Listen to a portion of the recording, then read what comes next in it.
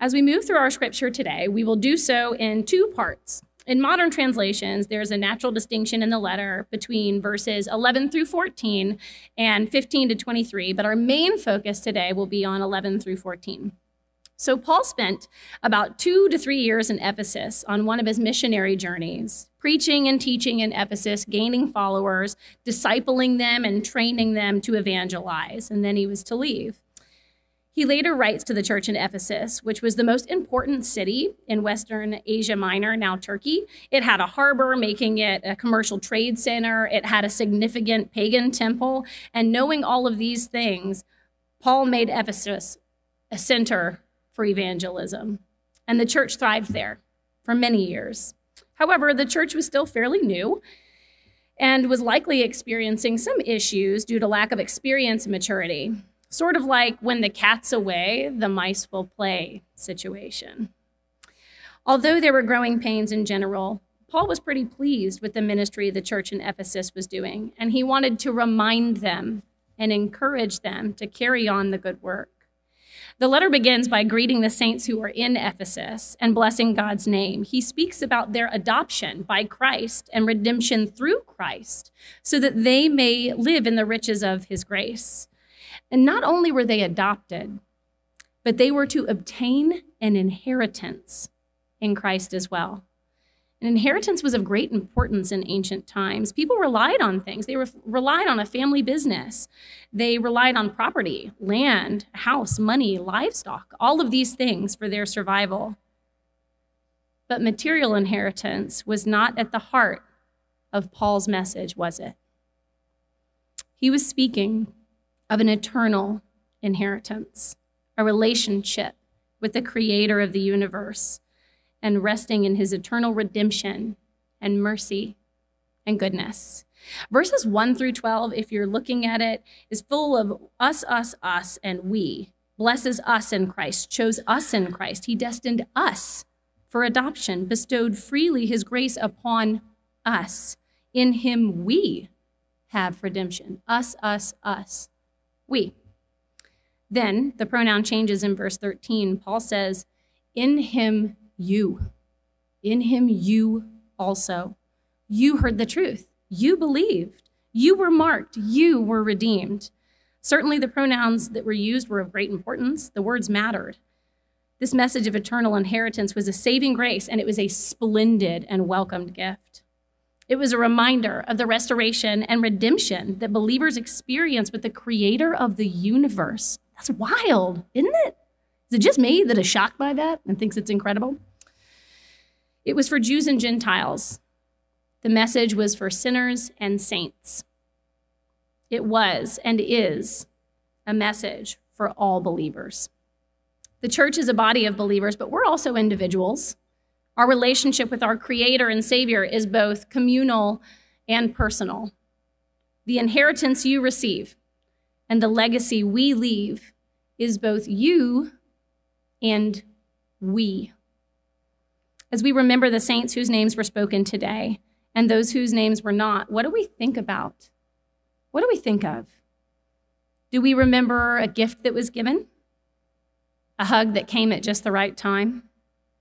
A word of forgiveness that we longed for? Money, safety, security? Do we remember how that person cared for and loved others so that Christ might be known by the world? It's often not the material inheritance that makes the difference in the end, is it? It also brings into question our own mortality. Have you ever thought, what will people say about me or think about me when I'm gone? Have you ever thought that? Let me get some head nods out there. Who's had that thought? If you were to answer the question now, might the answer be that you faithfully loved God and loved people? Might it be that you shared your eternal inheritance with others, inviting everyone into the family of Christ? How different our world would be if we left a timeless legacy of love, of service, commitment, and deep faith. For Christians, our inheritance is claimed. We will remain with God the Father, Christ the Son, and the Holy Spirit for all eternity. But our legacy continues to take shape. When we dream about Peachtree's legacy and the ways in which God can and will flourish through us, we must decide, what is Peachtree Christian Church's legacy going to be? Paul's words to the church in Ephesus are words of encouragement and thanksgiving, just as my words are to you and to the saints who came before you. Paul says, I have heard of your faith in the Lord Jesus and your love toward all the saints, and I give thanks for you. I remember you in my prayers and pray that God may give you a spirit of wisdom and revelation so that you may know what is the hope to which he has called you. God has called each of us here, each one of us. It is not an accident that you are here today. Whether you're in person or joining us online, God has called each of us to work as the body of Christ, united in hope and ready to shape a legacy that will last. When we dream of the legacy we can pass on, we must first look to Christ, whose legacy has endured. Christ paved the way in wisdom, in love, in forgiveness, in grace, and extreme mercy. He called sinners to himself and made space for everyone.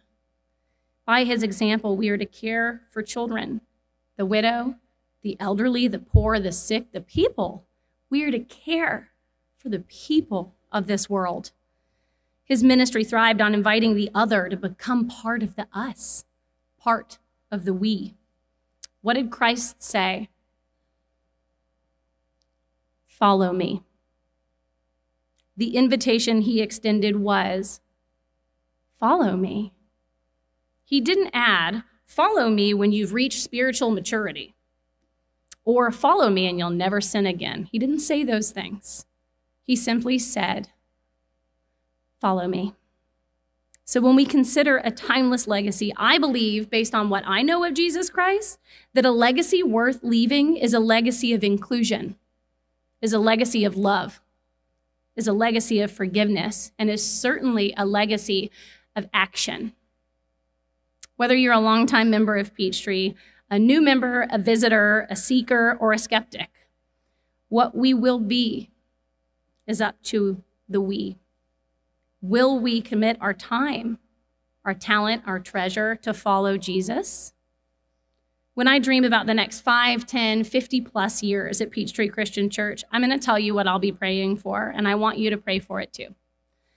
And I'm going to tell you what we'll be working toward, and I want you to work on it too. Pray for God's revival of the church, for it is not him who has left, but it's us. We must call ourselves back into communion with God and with one another. And that's not a guilt trip. That's encouragement. We leave and we come back, and no matter how many times you walk away from church or the faith, you are always wanted. You are always desired. God wants your heart. And we must bring along friends. We've got to bring strangers. We've got to bring even our enemies. God's invitation to adoption and inheritance is not just for you or just for me. It's for all. And we must explore evangelism with fervor and joy. We're called to be a community, and our commitment to the body of Christ is vital to the health of the church. Pray for God's renewal of our minds, our bodies, and our spirits. May we remember that Christ has given us the power to do good works. He's given us the power to love our neighbors.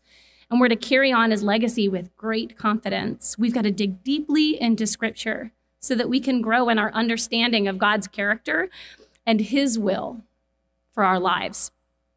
Pray for God's wisdom and discernment as we rediscover what Peachtree can look like in the years to come. The saints who have gone before us, they paved the way. They committed themselves to God's glory and to do his work here on earth. And now it's our responsibility to carry on the good work that has been done. And as Christ said, whoever believes in me will also do the works that I do, and greater works than these. We have the opportunity to continue being a blessing to the city of Atlanta through many avenues of ministry. Peachtree isn't just a place. Peachtree is a people. God has blessed us with lots of wonderful ministries over the year, and we want them to thrive. our Family Life Ministry, the Legacy Club Respite Ministry for caregivers and their loved ones with dementia. Our music ministry, as you experienced earlier, is beyond exceptional, leading us in worship every Sunday so that we may glorify God. We have outreach ministry that seeks to serve those in need, young adult ministry, connections, and congregational care where we live with one another. We walk alongside, we pray together, we live together. Our prayer ministry, our media ministry, buildings and grounds, we got ministries, y'all. And I think there's even more. My point is that God has provided us at Peachtree Christian Church with tools, and we must continue to use them, to sharpen them, to polish them. Our legacy depends on you and we.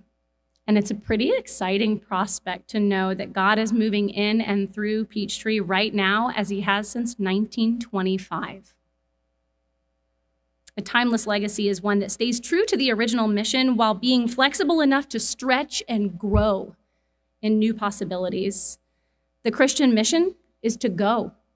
It's action, to go and make disciples, to love God and to love neighbor, to serve those in need and to invite others into the family. Extend an invitation. Invite others into the family of believers.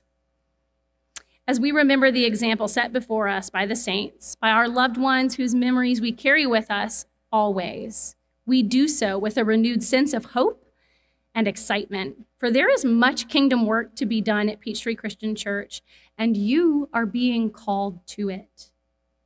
Let's answer the call. God bless you. Amen.